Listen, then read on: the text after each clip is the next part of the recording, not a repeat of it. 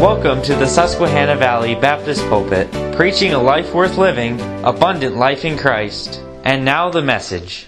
This is one of these last Psalms of Korah, or I should say Psalms for the sons of Korah. And it is a little bit distinctive from the ones that have preceded it.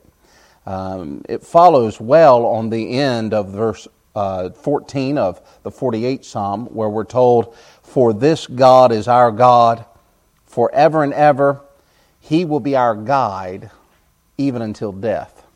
And then, of course, when you come into the 49th Psalm, it concludes with the idea of death, ending in the word perish, and the general theme, as we've just read, seems to dictate about what you should trust and what you should not trust, and the admonition that all the world needs to know, and the Scripture would speak of in verse number 4 of a dark saying upon mine harp. In fact, if you would go to Proverbs chapter 1 and verse 6, I believe it is, there the Solomon, the King Solomon, is talking about how to understand these dark sayings. And when he speaks of dark sayings, he's not talking about darkness in the sense of knowing electrical current so that you can turn a light bulb on. He's not speaking of darkness as in a sense of sinful sayings, but rather he's talking about those things upon which our mind often does not innately conceive or consider upon. That would be wisdom in a general sense. Our heart is not born in such a way that we love wisdom. Wisdom, even an earthly wisdom, an earthly understanding, because, James makes a distinguish between heavenly wisdom and earthly wisdom. But we're not born with the aptitude that we have all the wisdom that we ever need. And sometimes the expressions of life lend us to learn things that we otherwise would have never done if it had not have been for that previous experience. These are dark things, oftentimes things that we have not yet truly considered. And by extenuating this psalm here in particular, he's going to even mention some dark things in a sense of things that we do not innately care to consider. And that also would be something particular to the youth. As you look in the 49th Psalm, ultimately he's talking about life and death. I would think of a sense you could grab of the entire Psalm if you look in the 9th verse. He says that he should still live forever and not see corruption. He's talking about the ungodly man, particularly the ungodly wealthy, with the thought that he's going to live forever. That's a really sobering consideration, isn't it? The thought that one day you'll live no more. I read this week as a fellow, he's going to go to prison for 10 or 15 years. It was a hard sentence that was passed down, and I thought, what this guy do? I'm not planning on going to prison for anything, mind you, but some of these prison sentences, and come to find out, he was sentenced for theft. And I thought, wow, that's a long sentence for that. Well, here what had happened was, for the last 15, 20 years, he had this big farm out there, and he had grown grains and wheat and various substance like that, and he had labeled it all organic. And people had paid, over the last 20 years, exorbitant prices for organically produced items, and the only difference was it wasn't organic. And so, of course, there's a double-fold thing here. That he had absconded, they said, with close to $200 million in 20 years. That's right. He sold beans, labeled them organic, and profited over $200 million. And they said, you're going to jail for 20 years. That's what the result was. Why? Oh, people were angry, not only about the loss of money, but about their potential loss of life. If they had contracted something from this, or an allergy from this, or whatever it might be. The reality is, what produced that feeling in their heart was the fact that they have a plan one day that they're going to live as long as they can possibly live. The singular fact, it's sobering, is it not, to consider that we won't live forever. Back last month, I was down outside of Charlotte, North Carolina, and I visited a colonial cemetery. I trapped back in those woods about 1.5 miles, I guess it was. And if it had not have been for the research of someone else, I would not even know who was really even buried there. All that is left of the cemetery is just headstones, markers. sometimes a faintly ascribed initial. That's only 300 years ago. I think the second sobering thought to consider here is not only that my life will end, but that one day I'll be forgotten. That's sobering to consider. I mean, after all, who in this room remembers the 9th President of the United States without starting from the top and reciting them down? We don't. I mean, it would be a little bit of a stretch for some of us to remember who the 6th governor, starting with our current governor and go back 6 governors, or 7 or 10. It'd be something that'd take us a second. I mean, sometimes we say, oh, I forgot he was governor, or he was president, or she was this during those times. We forget. One day I'm going to pass away, and one day all that exists of knowledge of me is going to wander away. I have in my library that I've collected over the last 20 years, about 1,000 volumes, give or take. And in these books, many of them were gifted or given to me by pastors that had either passed away or by pastors that have retired. So it's really a library that is cobbled together of many other pastors, some of them that have been dead for 40 years. They were legacies, And I open these books, and sometimes in the beginning of the leaflets, they'll have their name, sometimes their address, and I'm not sure why they did this, but it seems a reoccurring theme. I have a number of these in my library. Different preachers, they list how much they paid for the book. I don't know if that was a value sense or why they were doing it, but it's how much they paid for the book. That's right. Most of these books were bought for $1.50 to $3. I don't think you can get too much to bought for $1.50, $3, But they'd write that down, and then as they're going through, they'd take their pencil, and they would begin to write, oh, that was an excellent point, you should consider this, and they're writing notes, and I now, 50 years or better this side on some of them, I'm reading notes. But some of them I never had the opportunity to meet. I can't tell you anything more about them than I've already said. I know their name, I know their address, I know how much they paid for that book. That's all I've got of them. In many cases, I don't know their kin, where they pastored, what difficulties they faced, but I, knowing what we do of human history and knowing what we do of good and evil and knowing what we do of right and wrong, can say that they faced many battles in this life. It's a sobering thing to consider that. And that's the essence of this psalm. Eschatologically, you would consider that there'll be a day, one day, Israel will be surrounded by kingdoms of great wealth that wish to do her harm. We referenced this just last week in Ezekiel 38 and 39, but not that place only. You could look in Revelation chapter 13, and some of the very language of the 49th Psalm reminds us of the 13th chapter of the book of Revelation.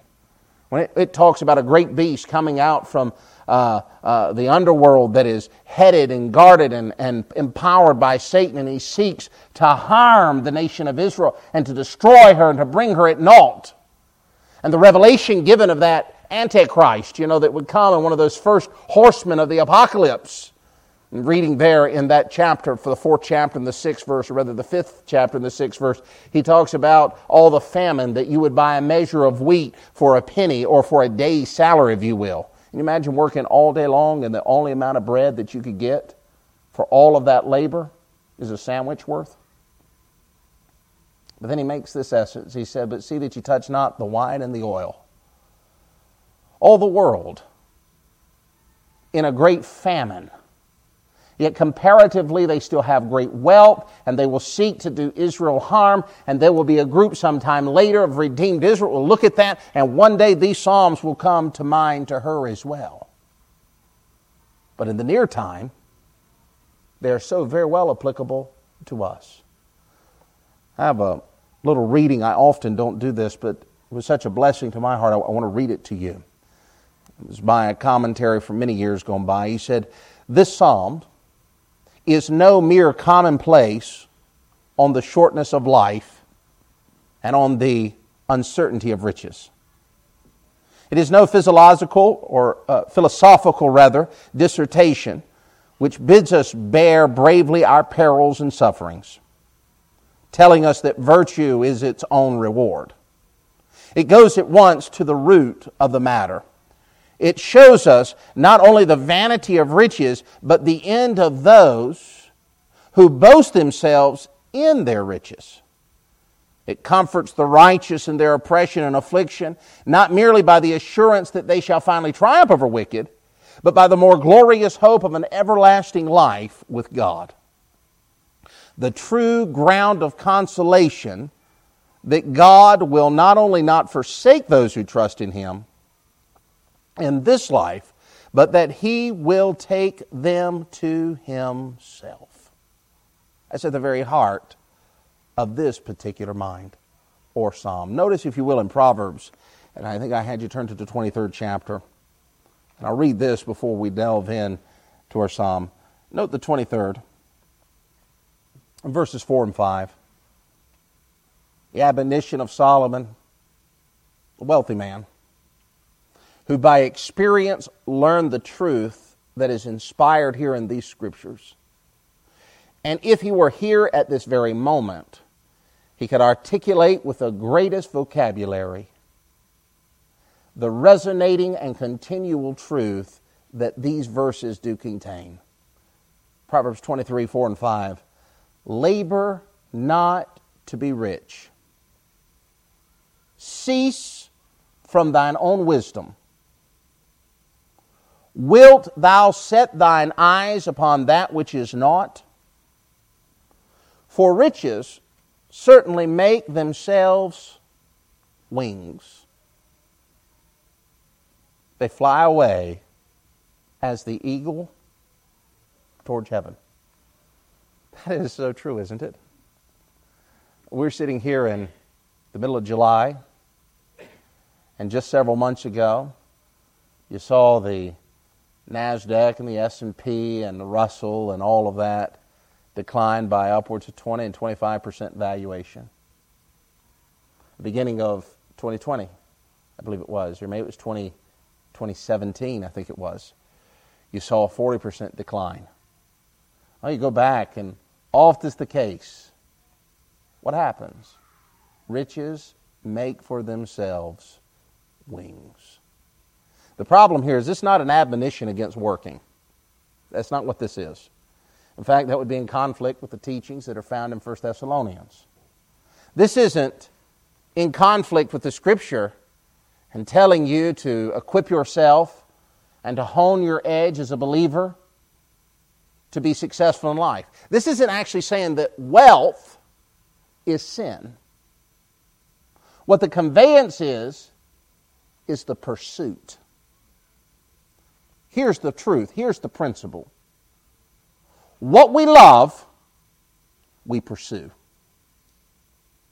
Some of you have been married a while. You remember fondly those years, perhaps when you had, at that time, your fiancé, and what's the old-fashioned word? They were wooing you. You were at the point of their heart, and they pursued you. You'd have thought it strange, ladies, wouldn't you? If that dear husband of yours was pursuing you and 5 other women at the same time, wouldn't you? Unless he's Mormon, that would make... Now, but you'd have thought, man, there's something wrong. No, listen, I'm not going to the wedding altar and it's going to be me and thee and thee and thee. It's this way it's going to be. And it consumes you. That's what he's talking about here. Where it's the direct point of your pursuit and therefore your trust.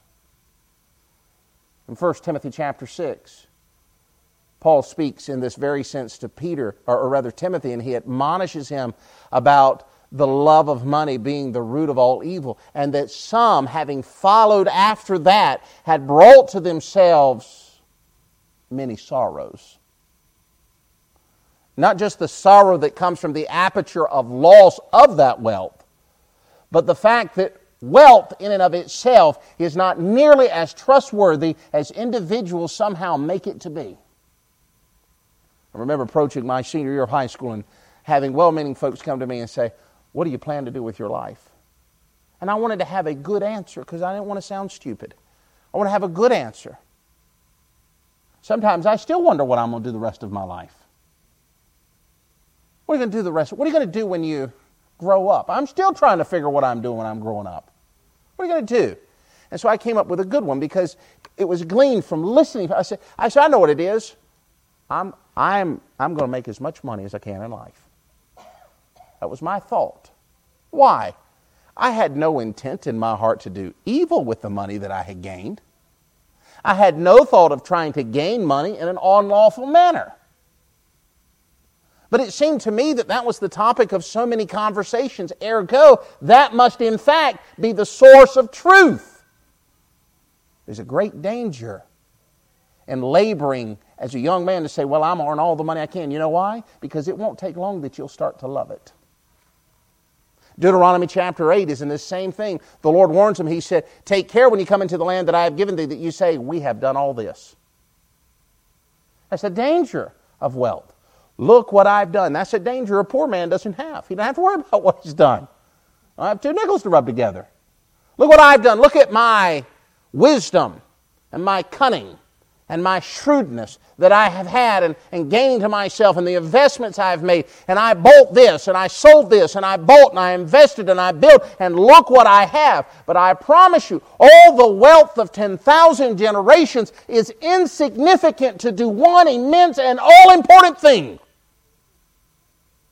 Notice in the text of Psalms, verses 6 and 7.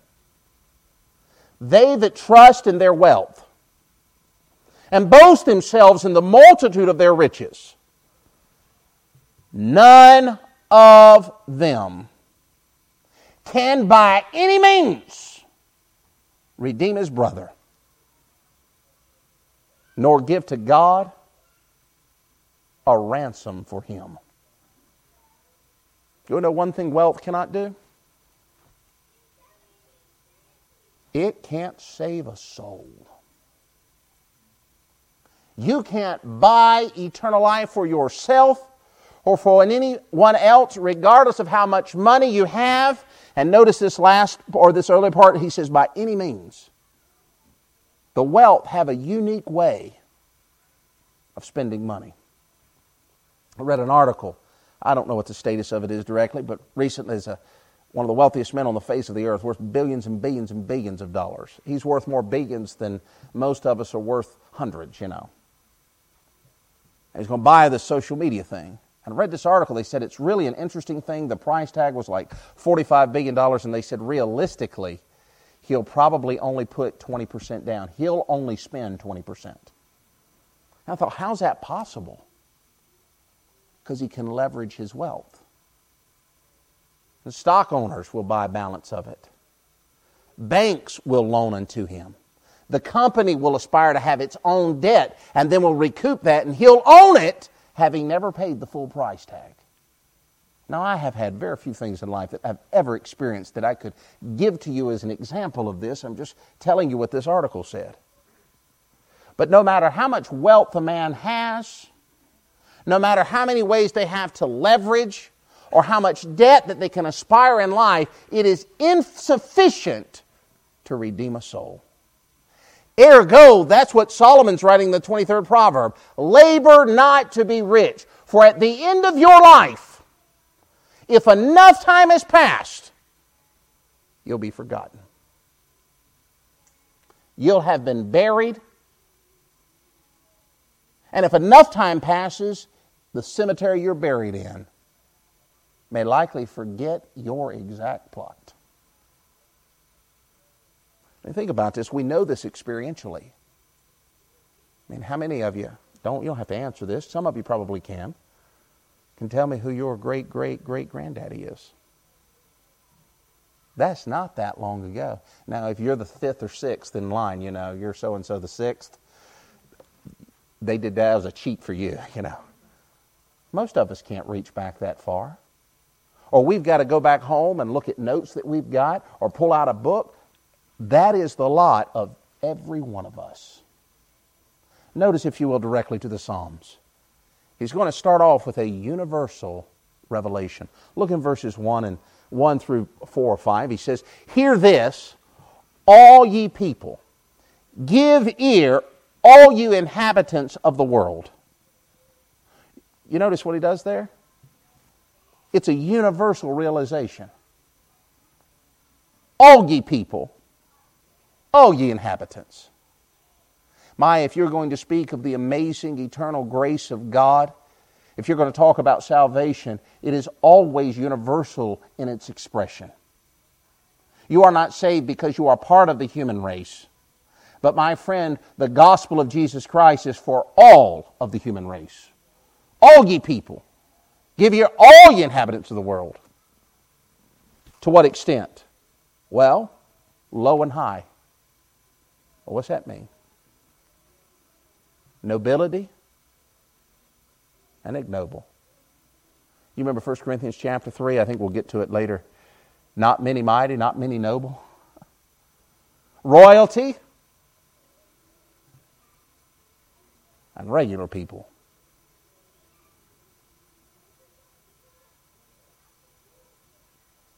Lords and peasants. Plebes, patricians. Then he moves on, rich and poor. Together, he says. Great wealth and no wealth. My mouth shall speak of wisdom, and the meditation of my heart shall be understanding. I will incline mine ear to a parable. I will open my dark saying upon a horse. This universal realization to be had by all, regardless of their station in life or regardless of their wealth. It reminds us of the 55th chapter of Isaiah. Ho, every one that thirsteth, let him come. In the first chapter of Isaiah, all those whose sin is in scarlet, come now, let us reason together, saith the Lord of hosts. The salvation of Christ is not kept elusive from sinners. It is God's desire that all come to faith in repentance of Him. He moves on in verses 5 and following to a very blunted description of the ungodly rich. Notice these verses. He says, wherefore should I fear in the days of evil, when iniquity of my heels shall compass me about? The writing of the psalmist, no doubt in his current situation, or at least what was current to the penning of this by inspiration, he's surrounded by the ungodly. He talks of there being evil days. He's compassed about.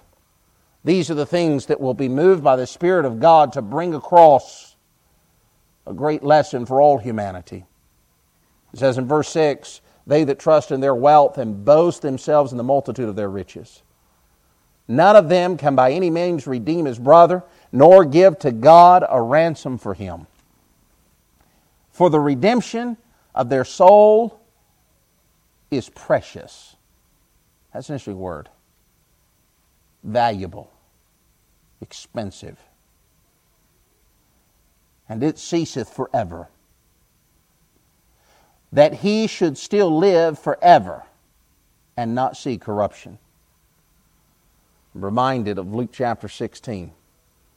That's the parable. Well, I would call it the parable, the account of the rich man and Lazarus. The man has passed this veil. He fares sumptuous every day, and he's now gone, and he's passed, and he is in Hades. He is in hell, and he lifts up his eyes being in torment. Why didn't he consider eternal life prior to his death? He thought he'd still live forever. Ecclesiastes chapter 8. Let me read this to you. I think this is a verse that our time really needs to understand. Listen to this. Ecclesiastes chapter 8. There is no man that hath power over the Spirit to retain the Spirit. Neither hath he power in the day of death. There is no discharge in that war, neither shall wickedness deliver those that are given to it. You know what he's saying? There's nothing you can do to keep your soul spirit from leaving your body. In the day of death, if that is your enumerated day, there's nothing you're going to do to add more days to your life. That's what the psalmist says. Our days are as a story that was already told. I mentioned that story about all that organic stuff folks buying. There could be many benefits to that, but I'm going to tell you, it's not going to add a day to your life. Yet theologically, you have the ability to shorten the days of your life.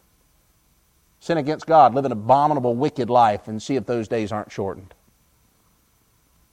See, that's one of the sins of the wealthy. They look at it and say, well, I'm going to trust this wealth to extend my life.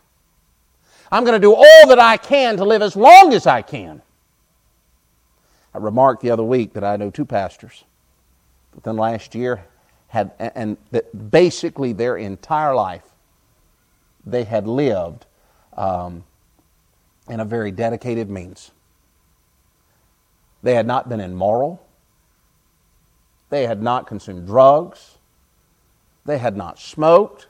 They had not drank. They had minded diets. And yet neither one of them made it to 75 years old. And then on the other count, I think across society, we don't have to look very far in our society to watch individuals that live a godless life, have no respect for the things of God, imbibe in every kind of evil that there is, and yet they seem to be just as virile today as always. And so society has a tendency to say, look, they're making good decisions in life. Really, they fail to realize that it might be God giving them mercy in their life. Yet another opportunity to hear the saving grace of God. The rich man desires to live forever, and he'll spend of his great fortune and his great wealth so that he will not see death and corruption. He goes on in verse number 9, or rather 10, he that seeth that wise men die, likewise the fool and the brutish person perish and leave their wealth to others. Here's an interesting trilogy there. The wise. And he does not mean wise in the sense that James speaks of wisdom. He does not even mean wise in the sense that Solomon speaks of wisdom in Proverbs chapter 1. Because to understand God's wisdom, what must occur? Proverbs chapter 1. The fear of the Lord is the beginning of wisdom. So to talk about a man that's going to die without the knowledge of God and him being wise, he is not talking about the wisdom of God or the understanding of the things of God. This wisdom is as the wisdom of this earth. He's a cunning man. He's skillful in some things. Oh, he understands markets and gains and investments. He understands strategy and advertisement. That's what he's referencing here, a wise man. By continuations, he mentions a fool, the silly man. He runs from thing to thing. Boredom is the greatest director of his life, not success. The cunning man masters and sees from the earth's perspective success in the gain of money. And here's the silly man, the foolish man. And he runs to and fro. He's never accomplished anything. And then there's a third man, the brutish man. Brutish man, it has its root in the Hebrew word which means food for cattle. If you want a colloquial expression, he's dumber than dirt. He's like the cattle. He's like the slothful man in the book of Proverbs. He ain't done anything. Jobs and wealth have always been optional for him. Hopefully somebody picks up his tab. You can stuff all of the men and women of this world system in those three outlines. The cunning, the silly, and the brutish. And notice what it says about all three of them. They're all going to perish.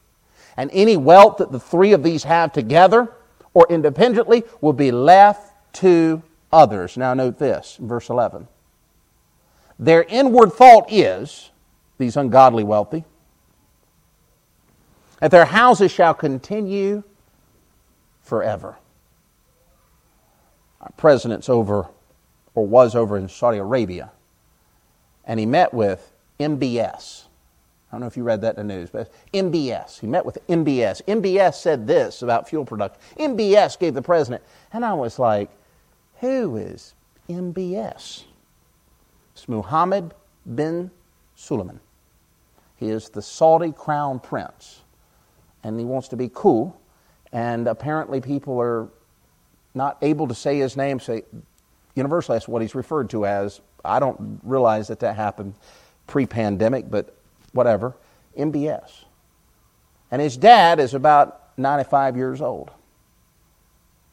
And they are the longest reigning sovereigns in the Middle East. When I read that article, I thought, that's interesting. Who made them king? They can trace their dynasty back to the 1300s. Get this. That's longer than the Windsor household has ever sat on the throne of England. That's how far they can. That's before Henry VIII, I am. And it's the same line.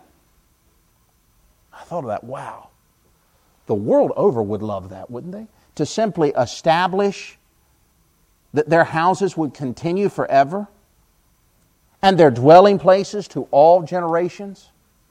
Look at this last phrase. See if it doesn't resonate with your heart. They call their lands after their own. Oh, Alexander the Great is an ample example of this. 33 years old, he died, conquered really everywhere from Greece and Macedonia all the way out to Bactria. That's modern-day Afghanistan. That's how far his dominion was. And in that dominion, when he created new areas for his soldiers to be while continuing the advancement of his exploits, his favorite name for a city was Alexandria. He had 16 of them. Were named after him.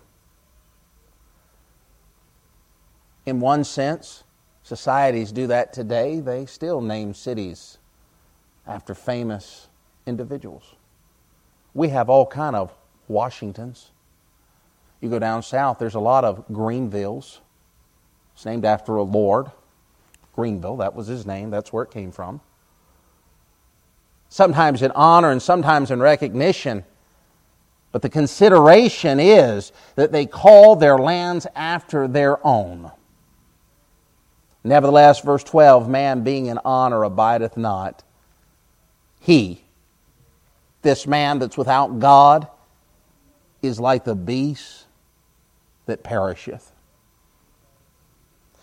When a man fails to consider the shortness of his life and to fail to prepare for his eternal existence, he's like a wild animal. They trust in their wealth. Throughout the Scriptures, there are many passages that describe the ungodly riches. None is greater than the 18th chapter of Luke. In the 18th verse, there's a rich young ruler. In Mark, he's called a young master, that came unto the Lord Jesus and said, "What shall I do to inherit life, eternal life?" The Lord listed a series of the commandments, and he says, finally, the young Lord says, "I've done all those since my youth." And you remember the final thing the Lord asked him? He said, "Take of all your substance, give to the poor, and come follow me." The Scripture says that young man went away sorrowfully, for he was very rich. You know what his greatest pursuit in life was? His wealth. Equally, it was his greatest truth, or rather trust. I'm going to have wealth and follow God. I'm going to put the preeminence of things and possessions equal to or greater to God. That's what I want. He had invented a new means of salvation. Later in the same chapter, the 26th verse, this statement is made. It's easier for a camel to go through the needle's eye than for a rich man to enter the kingdom of God. He's saying rich man can't be saved? No. We know there's wealthy men that were saved. What's he saying? There'll be no salvation if your wholehearted trust is in wealth instead of God. That's what his expression is. It is humanly impossible for everyone by any means, that includes the wealthy, to hold on to their sinful priorities and their personal control and equally attempt to come to God on their own terms. That's why 1 Corinthians chapter 1 says, "For you see our calling, brethren, how that not many wise after the flesh, not many mighty, not many noble are called." No amount of money can buy eternal life. No amount of money can redeem one's soul from sin. And there's no amount of money that's going to extend life forever. It's put this way in this illustration, I find it to be appropriate. Life is like the continuance of a man that is a traveler at an inn, who tarrieth but for a night, and like all others, is never seen again. It's a powerful sentiment to consider. This is the end of the ungodly wealthy. Come down to verses 14 and 20, and he gives a final section to the psalm. It's a contrast between the ungodly and the righteous. Verse 14, this is powerful here in verse 14. "Like sheep they are laid in the grave. Death shall feed on them." The imagery here is as a shepherd that leads the sheep. One day, death has shepherded all of the souls of the unredeemed, and to be in a place of torment forever. That's where the God of this world has shepherded all the ungodly. Yet it stands in stark contrast to the righteous. Verse 15, "God will redeem my soul from the power of the grave." In keeping with that shepherd analogy, I'm reminded of the 7th chapter of Revelation where the Scripture says, "The Lamb which is in the midst of the throne shall feed them," talking of the righteous, "and shall lead them unto the living fountains of water, and God shall wipe every tear from their eye." Or perhaps the 23rd Psalm, "The Lord is my shepherd, I shall not want." The righteous are led by the shepherd's own hand, and the ungodly are consumed by the shepherds of their own choice. God will redeem the righteous. Hosea, in his prophecies that God gave to him in the 13th chapter, writes this, "I will ransom them from the power of the grave. I will redeem them from the death. O death, I will be thy plague. O grave, I will be thy destruction. Repentance shall be hid in mine eyes." It reminds you of the glorious choruses in the 15th chapter of 1 Corinthians. "O death, where is thy sting? O grave, where is thy victory?" There's two different shepherds here. The righteous man has put his hope and his trust and his future in the promises of an almighty God, knowing that that God and that God alone hath the power to redeem his soul from hell. But those that pursue any other means, be it money, be it education, be it help, be whatever it may be, they've pursued that to their end. Their own choices will feast upon them. He mentions in verse 16 and onward some descriptions of these ungodly. He says in verse 16, he says, "Be not afraid when one is made rich, when the glory of his house is increased." Why? His influence is not forever. You think of people, families, nations that have had influence over the course of human history. It comes and it goes. The power brokers of today are not guaranteed. In fact, they are guaranteed that they will not be the power brokers of the days to come. Verse 17, he mentions this, "For when he dieth, he shall carry nothing away, his glory shall not descend after him." Wealth. You know, you often hear these names in the media. It seems like the Koch brothers. You hear their names all the time. Their influence have given hundreds of millions of dollars to various somewhat conservative causes over the years. Another name that is often given is Soros. And he has given millions and millions of dollars to liberal causes over the years. Ironically, their money came from Nazi Germany. Both of them. They had companies that prospered during that time frame. I'm not saying they did anything legal. It's interesting they came from the same place. But one day their influence will be concluded. Though while he lived, he blessed his soul. And men will praise thee when thou doest well to thyself. How true that is. Their glory will be forgotten. While they lived, men praised them for their success. But note this, be not afraid. It will one day come to conclusion. He shall go to the generations of his father. They shall never see light. The pleasures of life will cease. Darkness shall be prevalent. And I think of the descriptions of that eternal lake of fire. Darkness. Man that is in honor and understandeth not is like the beasts that perish. You talk about the failure, the greatest failure in life. We speak so often, our society does, of being successful. And from the human aperture, we look at success and someone comes out of abysmal poverty and they've labored and got some breaks this way or that way and maybe some education along the ways, and towards the end of their life they now are billionaires. I think about, was it Carnegie, I believe, was in this role. He came out of financial obscurity, and through diligence and effort, his aptitude to learn and his hard work, he became a man that had at one time the ability to say one of the wealthiest men on the face of the earth. And the world over, even today, would applaud those efforts and say, wow, he hath done well to himself. By every metric, people would say, well, that type of lifestyle is successful. Man that is in honor and understandeth not is like the beasts that perish.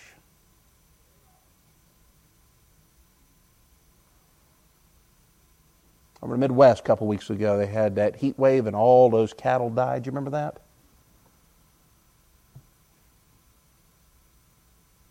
I have to ask if you remember it because we've all forgotten about it. It's not on the forefront of our minds. A man that understands not God's plan of salvation. A man that is heard and refuses to submit himself to God being the supreme God. In God's measure, his life was inconsequential. He wasn't successful at all because he failed in his greatest need. But what's the greatest need? That's all the way back in verse 7. He needs a redeemed soul.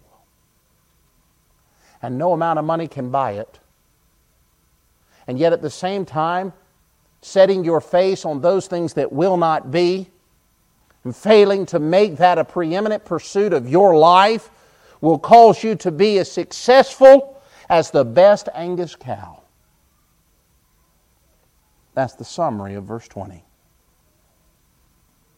But to the righteous, the hope is in verse 15. God will redeem my soul from the power of the grave. He shall receive me. Think about that. He's going to receive me. Well, what if in this life I didn't attain my millions? What if in this life I squandered some opportunities? What if in this life I've had to deal with constant disappointment? What if in this life? What if in this life, so sincere I was in the pursuit of godliness, that there were some opportunities made to me that I resisted so that I might win the excellency of Christ? He receiveth me. That is a glorious sentence. I think of a hymnist. Even me, with all my sin, purged from every spot and stain, heaven for me will enter in. Sing it o'er and o'er again. Christ receiveth sinful men. Why? Paul penned this to Timothy. Timothy, this is a faithful saying, worthy of all acceptation, that Jesus Christ came into the world to save sinners, of whom I am chief. He receiveth me. The promise of being received into the arms of the Savior was not known to the psalmist in the same way it's known to you and I. He knew nothing of the mystery that could cause him to miss death. Yet his hope in Scriptures caused him in the darkest and most prosperous time of the world among the ungodly to have hope. How greater still the promise of this present age awaits you and I, that we could in the moment, in the twinkling of an eye, at the last trump, to ever be with our Lord in the air. Two choices. But money can never buy redemption. A choice. Let's stand up, Father. Thank you for listening. If you'd like to contact us, please write us at P.O. Box 126 541, Harrisburg, Pennsylvania 17112, and visit our website at www.svbcpa.org. Until next time,